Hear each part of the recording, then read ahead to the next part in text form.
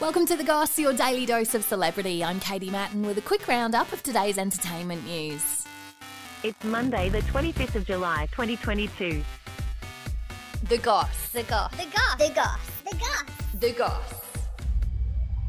Kim Kardashian has said she's more in love with Pete Davidson than ever following her trip to Cannes.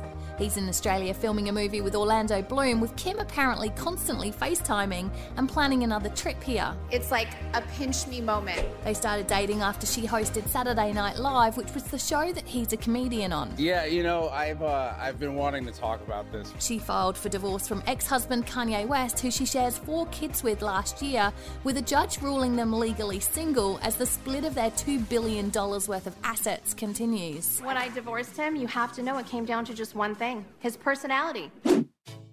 Taylor Swift has surprised fans joining American band Haim on stage in London. The music industry is, She's collaborated with the band a few times since they supported her 2015 World Tour 1989.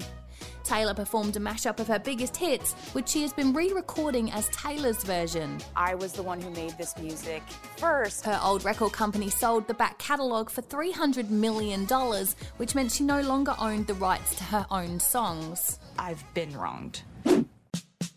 And Mel B has admitted her kids have no clue about Spice Girls songs. We're far too imperfect to work in a manufactured band, and we went away and wrote our own stuff, managed ourselves, created the spicy girl power movement. She shared a video on social media of them mistaking one of her songs for Lady Gaga. Oh yeah, we are. The Spice Girls sold 100 million records in the 90s, with Mel joking she needs to buy one more copy for the kids. She has 3 children aged 23, 10 and a 15-year-old daughter that she shares with Eddie Murphy.